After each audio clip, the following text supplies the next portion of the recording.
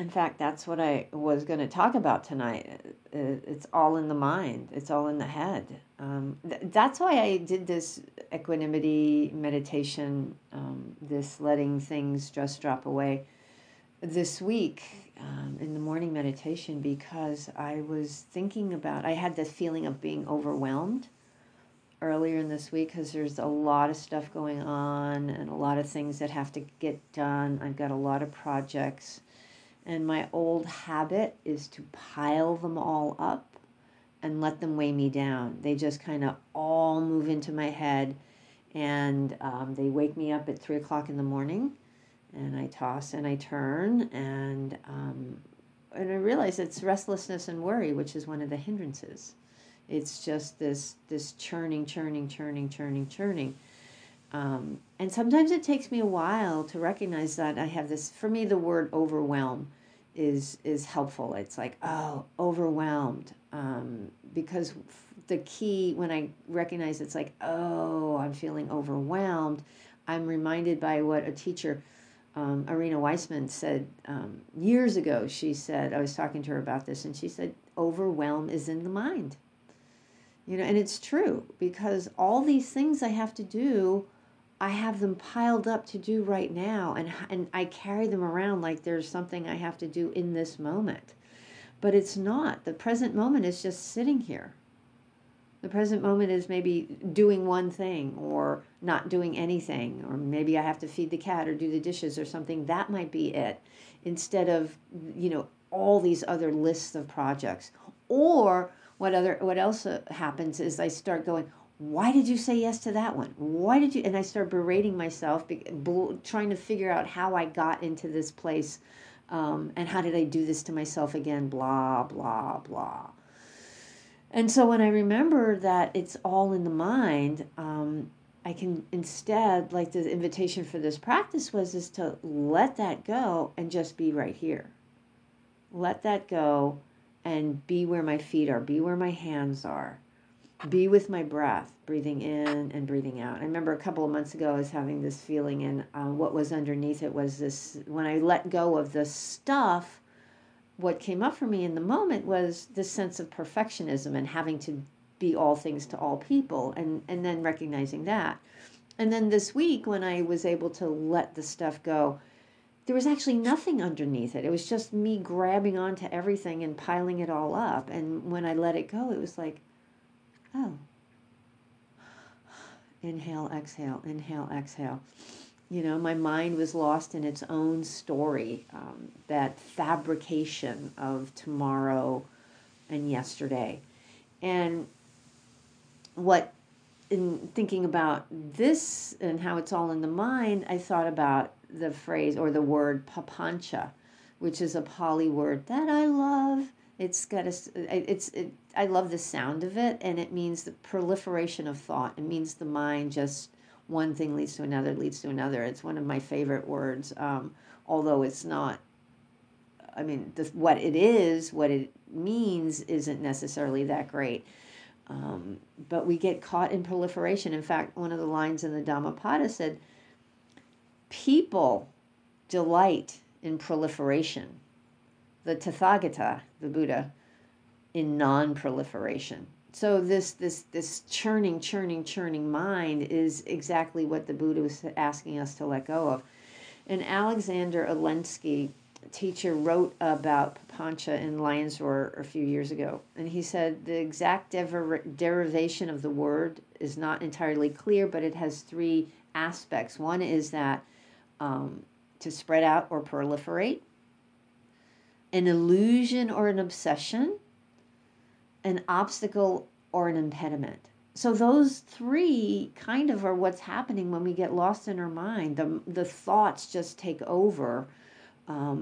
It's an illusion. We're just making it up.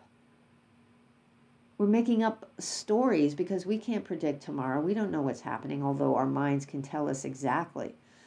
Or what happened yesterday, a lot of that is fabrication as well. And an obstacle, it gets in the way of our being present. It's suffering. It's absolutely suffering when we get caught in this place. And I know you all can relate to it. I mean, just the fact that you've all meditated, you see how the mind just, even when you say, okay, I'm just going to sit here and be present, and then you're off and running. That's why I always love when people tell me, when they hear I teach meditation, they go, I can't meditate. My mind's too active. I can't stop my thinking. And I'm like, that's what the practice is about. That's what it's about, is recognizing that, you know. And we all have these loops that just play over and over again. The details might be different, but the way where it goes, we all have the story, how it's going to end up in a certain particular way, and it's just over and over and over. That's the obsessive part of what Papancha means. And I when I was in college, I had to learn programming. I mean, ancient on IBM cards. And you had to give commands. And one of the things that you would invariably do is write a command that had no exit. And so you would just have this infinite loop. So the computer would just perform this thing over and over and over again and not go anywhere. And so that's like what the head does when it gets caught in this proliferation of thought. It's just running amok. And Olendzki says, again, for most of us, the monkey mind chatters incessantly as it swings from one branch to another, seizing first this thought, then that idea, then a host of miscellaneous associations, memories, and fantasies. The basic themes around which all of this activity swirls, according to the insights of the Buddha, are craving, conceit, and views, wanting something, making it about ourselves, making it personally, and our fixed ideas. We could watch this show all day long and learn very little. I've been lost in those thoughts, not just for days, not just for a day, but for days. Just so lost in that, which is why it's so challenging for people to sit. I mean, I'll offer one example, although I'm sure you can think of some. This is just my favorite because for me, it was just extraordinary. Before I was married, when I was camping, my car broke down. Many of you have heard this already. And my car broke down.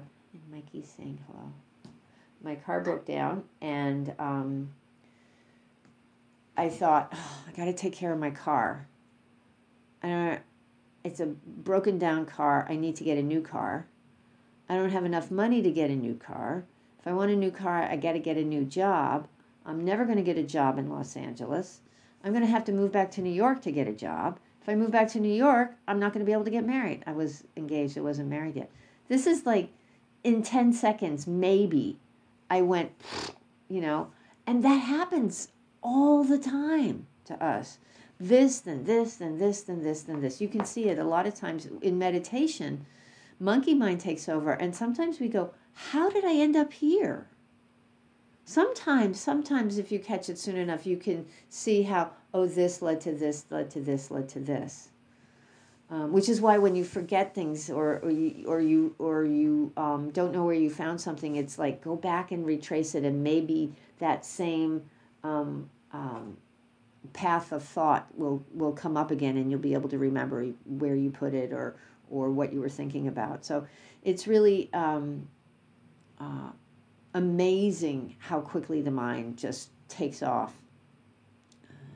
And we do it with thoughts, we do it with sounds, with music.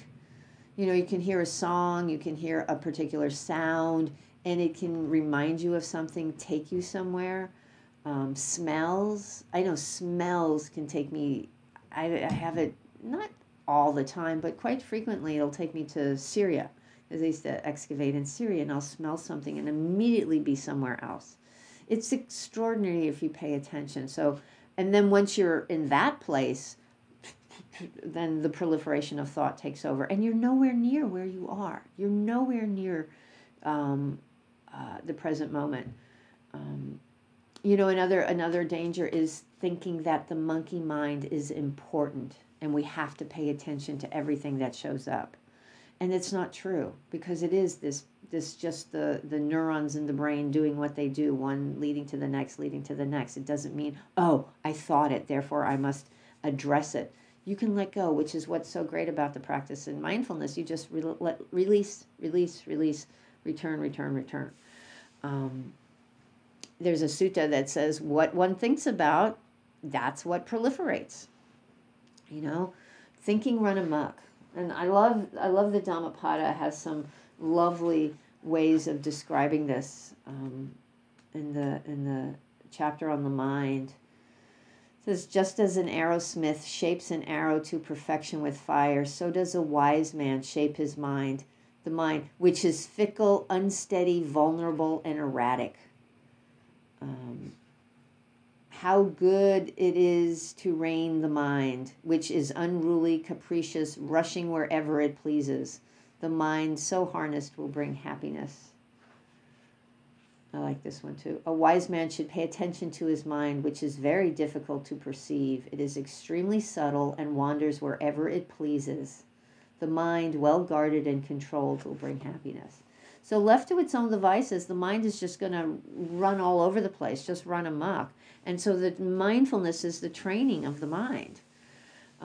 It's like I said, it's all in the mind, but it happens so quickly. But as we practice, we can begin to calm down and recognize those patterns, and even any emotions that may be attached, and come back and tend to what's present rather than what's out there. So how does this happen? Breaking it down, it's any of our senses perceives something. So my eye sees this pen, and then instead of just let sight be sight, there's an object there, my brain kicks in and says pen. There's a perception, a consciousness. And this contact is what kicks it off. And if it was like maybe I noticed a giant water bug, there might be an unpleasant feeling that arose that comes with it. So, and then there might be a story that goes with that. I start labeling it in the mind. And then what I perceive, I think about. And what I think about, I objectify and make it a thing. Make it a thing. And based on what we objectify and how we shape it, how we perceive it, it hangs out, it's good, it's bad, it turns into overwhelm, it turns into joy, it turns into all these things. But it's because we have made contact with something and let the mind take over, immediately moved into defining it in our mind, labeling it good, bad, pleasant, unpleasant, and then taking off from there. So that's why often the invitation in practice is to just let sight be sight without putting our definition on it, because you all know we can, 2 people, 3 people, 5 people can see the same thing and have a different experience of it. That old story of the blind men feeling the elephant, touching the elephant in a different place, and then being asked what's an elephant like, and one of them has the trunk and one of them has the tail, one of them has a leg, and they're all obviously very different, but it's because we have only a particular piece of it, and we only see what we see based on our conditioning. I the other day, Thursday, my experience was Thursday is our garbage day, and we put the cans out, and they come and they do it, and then we roll the cans back later in the day. And there's a lot of traffic on my block because a lot of people parking and a lot of people coming and going. And Thursday I was sitting right here on this sofa and noticed somebody, I could see out the window there, somebody was parking and they had moved the can and put it on the curb. And I immediately jumped up and went running out without thinking. I saw that, it immediately kicked in this story. I got lost in my mind, and I went out there and I started yelling at him. It's like, not really loudly and ugly, but like, what are you doing? Like, I can't remember what I said, but I'm usually very snarky when I do that. And the reason I feel, because the story that I have made up in my mind, somebody is parking in front of my house because they're going to the gun store around the corner. There's a gun store literally, like, it won't even take you 2 minutes to walk there. And there's traffic all the time, constantly. There's another gun store up the block, but they park up there. And so I immediately get into this judgment of these people. And so just seeing somebody move a can, and I go into this place and I go out with, what I think about is like Medusa with the snakes coming out of my head, just like, fire coming out. And I've done that many times. I don't do that, but it's just this combination of things just kicks this off, this all in the mind, this overwhelm, this proliferation of thought. Who does he think he is? What is he doing? Moving this, and I'm doing things I really don't want to do, saying things I don't want to say, and then after the fact, the thought of, should you really be talking to people like this who are going to buy guns? It's like, probably not. So, not that they're going to come back and shoot me, but you shouldn't talk to anybody like that. But it's when we're not paying attention to the contact, when we're not paying attention to the big picture, we do things we don't like. And I only bring that example up because it just happened to me, and unfortunately it happens a lot on garbage day. Not any other day. I just other days. But when they start moving stuff around, it's annoying. So anyway, we do things we don't want to do when we don't pay attention, and it's all in the mind. So if I can just have sight and see that, and maybe experiencing the unpleasant, but not have to take it on and not create a scenario around it. Olendzki also says, as the mind moves through the stages of assembling experience, from awareness to perception to conception to proliferation, it moves farther and farther into the realm of macro construction. At each step, we see less of things as they are and more of things as we construe them to be. Meditation practice works to reverse this process. In the phrases used in the early texts, one abandons obsessive perceptions and thoughts, cuts through mental proliferation, and rests at ease in non-proliferation. And it might not surprise us to hear that those who overcome papancha cross beyond grief and sorrow. However busy it looks from this side, there's a light at the end of the tunnel.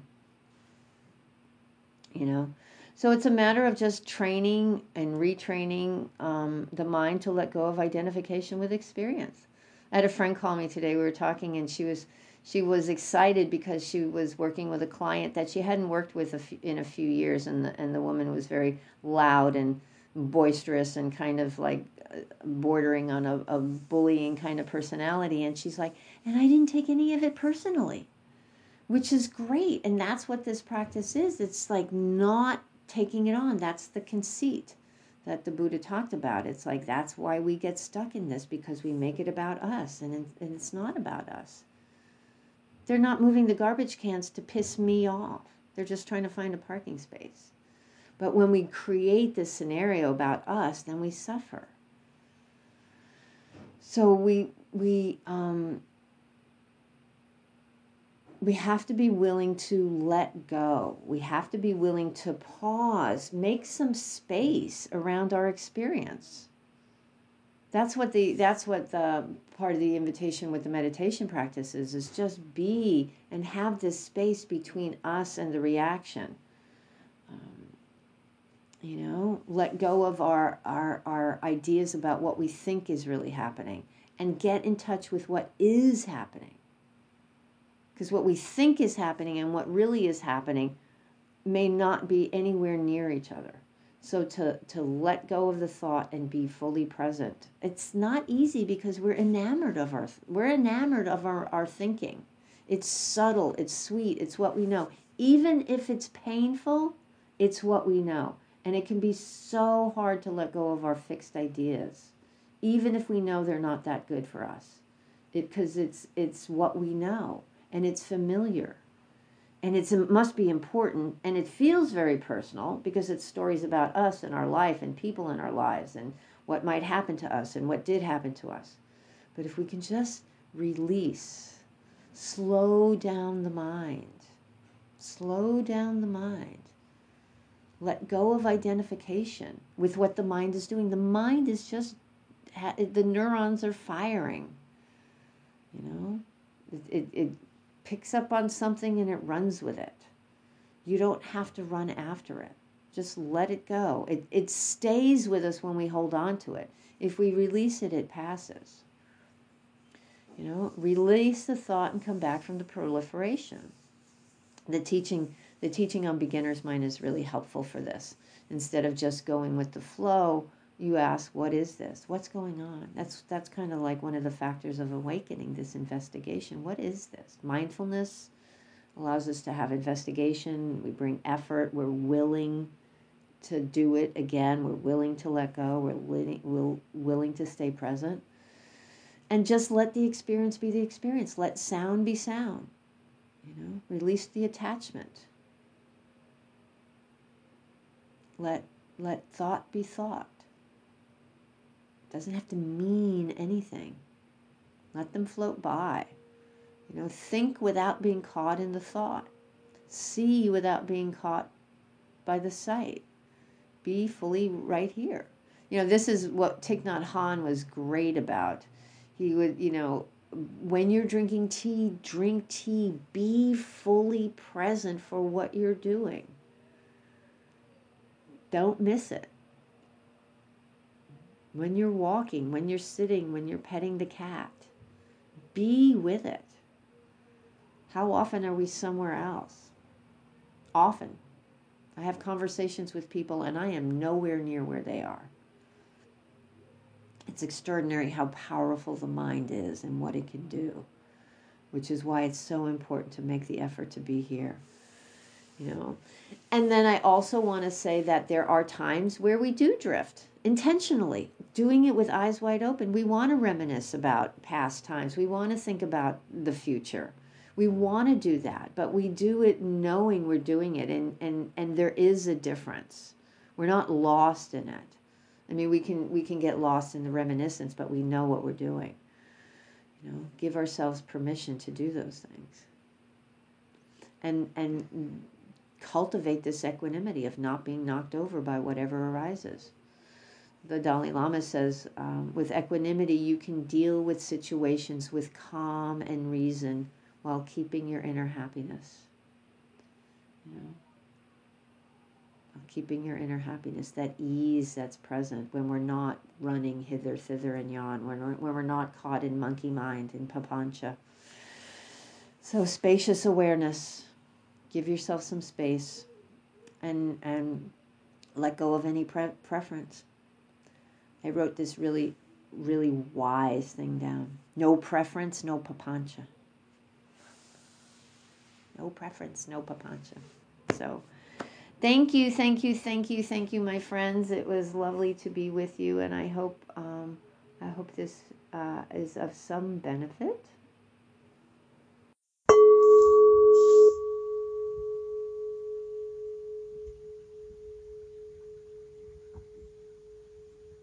Thank you for visiting Undefended Dharma.